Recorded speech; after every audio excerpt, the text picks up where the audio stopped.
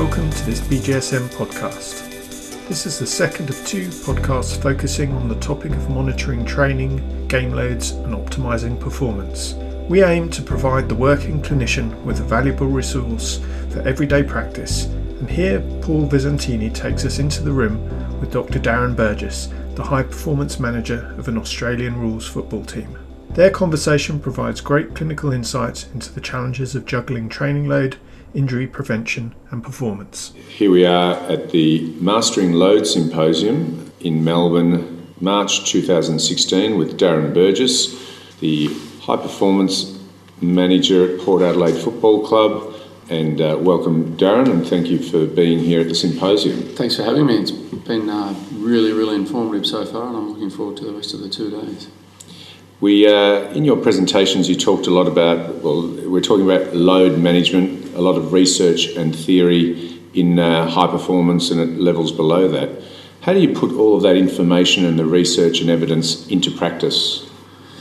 It's a good question, and sometimes you just can't. There's certainly times where you'd like to apply more evidence, but the practical scenario doesn't allow you to. So, as an example, the sport I'm in at the moment in AFL, we play games either Friday, Saturday, or Sunday, so you can predict, that there's one game a week, and you'll have 6, 7, or 8 days to break as a break in between.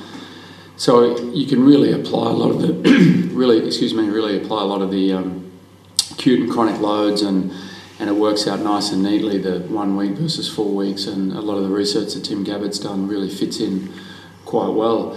However, if I'll go back to the days when I was working in the Premier League in England, there are weeks where you would have 2 games, weeks where you'd have 3, weeks where you might go into extra time and you have an extra 30 minutes of load on players which are not planned for. There are weeks where you would might have to go to a cup replay, and so suddenly where you see a 7-day break in your calendar in 3 weeks' time, there's not one now. And we had all of those scenarios. So there are some times where you just have to actually put the evidence aside and use your common sense and communication skills with the coaches and the players. And you just have to use your experience, and I've certainly made mistakes in the past, and I'm sure we'll continue to, but you'd like to think that with the last 20 years that I've been working within high performance, you develop an art and a feel for it as well as a science, and I think it's really important to apply the evidence where you can, but it's also just as important to say, yep, I acknowledge that the evidence exists, but this particular set of circumstances doesn't permit me to use the evidence, and I'll just use some common sense and use my experience to try and get the right outcome. You mentioned a bit of art with the science.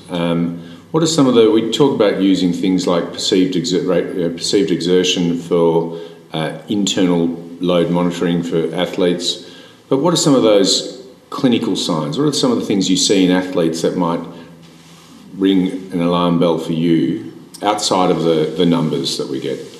Outside of the numbers, it's mood swings, really popular, common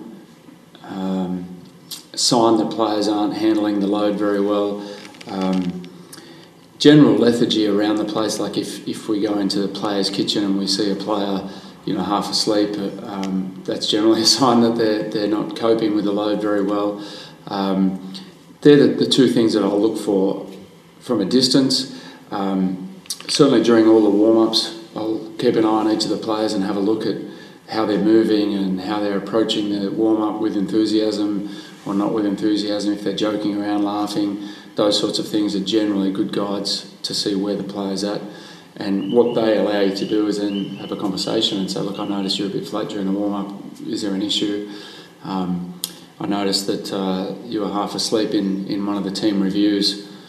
What's going on there? Is there an issue at home? Or, you're reporting pretty well, but what I'm seeing is not actually backing that up. What's going on? And at least allows you to have that conversation with the player. And to follow that line of the individual athlete, we've talked a lot about pushing the limits, getting as much training into these athletes as we can, but they're all different. How do you reconcile the variability in each individual with what you're trying to do with them? How do you monitor it? What do you do with them? Yeah, it's a great question, Paul, and it's one that probably if you had asked me 10 years ago, I would have said, you don't. They all have to do the load because they're all in the same system and they all must do it. But nowadays, you have to acknowledge and you should acknowledge the athlete as an individual. And so I know there's certain players in our team at the moment that don't do as much training as others but perform on game day, and I'm happy with that because game day is where we all live and die by that. So I know that some players need a little bit of tough love, whereas others need a little bit of a cuddle every now and then, and the coaches know that, and so we absolutely can do that. If you have an educated group and they understand the fact that each player has their own individual requirements, I think you can do it a little bit more easily. You get into trouble when coaches say, no, everybody must do this, because why is he getting a break when he's out there busting his ass? So I think I've learnt over many mistakes to actually treat athletes differently. There are some times where, for example, we might put players in a tackling drill in the sandpit where there's no GPS, there's no heart rate. I'm not going to ask them their RPE because I'm not going to give them an out. It's just a bit of a toughening up session, and it's just play on, and that won't show up in any load monitoring or any heart rate variability. But it's there. It's got a purpose, and this player needs it at that particular time. So you take that chance and you give them that. So you definitely have to treat the athlete as an individual, and sometimes throw away the textbook a little bit. You mentioned the anecdotes of Usain Bolt not doing a squat, Suarez not going into a gym so much. At Port Adelaide, what are your minimum requirements for strength and gym for your athletes, and even with, let's say, total loads of high speed sprinting in training per week? You must have a minimum baseline for all of them, and then you vary it up from there. 100% right. We do. We have a minimum requirement in the gym. We have a really good gym culture, so it's not too hard to get the players in there. The minimum requirements are not necessarily numbers from a gym point of view. It's a movement patterns and trying to be as specific as possible to what they're required to do in the game. On the field, however, we do have a bit of a minimum requirement for the players. We certainly have an average that we want them to hit each training session, and then a minimum requirement around that, knowing that some players who are naturally better runners or running more as part of their game will exceed that average, and that's okay. And some players, due to their position or due to their nature, aren't natural runners and they won't get to the average, and that's okay. It's just within that player's individual variation.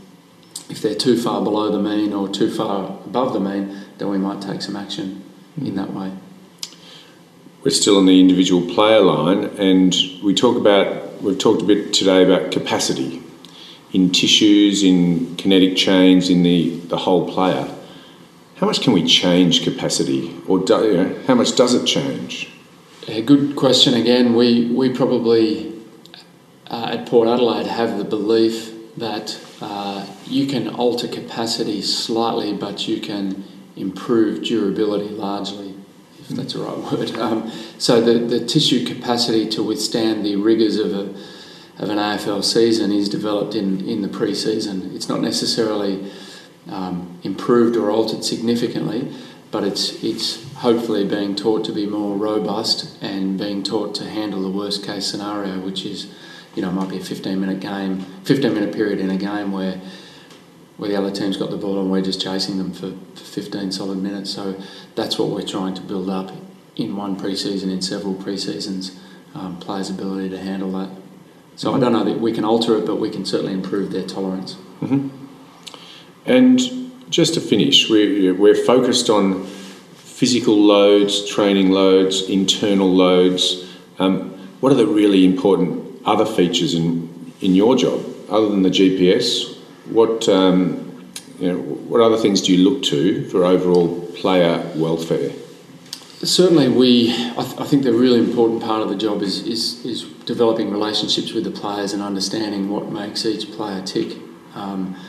So from a holistic point of view, trying to find out, okay, does this particular player, is he motivated by watching basketball, or I've had players in the past who've been in Fat Club because their skin folds are too high, and I know that they hate training, but I know that they like basketball, so I've gone out and just played one-on-one with them, and played very poorly, but at least it's doing an exercise that they enjoy doing, and it won't take too much to motivate them. So I think it's really important to find out the motivation of each player and what makes them tick. Is it money? Is it family? Is it a longevity of career? And then you can frame your training around that. So I think that's a really critical part of the role of any member of the sports medicine team. Mr. Darren Burgess, Dr. Darren Burgess, thank you for coming to Mastering Load. Thanks very much, Paul. Melbourne. Appreciate it. Thanks to Paul Visentini for hosting a great conference and for providing the BJSM with such great content. If you'd like to get in touch with us, please do so via the usual social media channels. Twitter is a great way to keep up to date with the latest from the BJSM and all of the latest sports medicine news. As ever, thanks for listening and have a physically active day.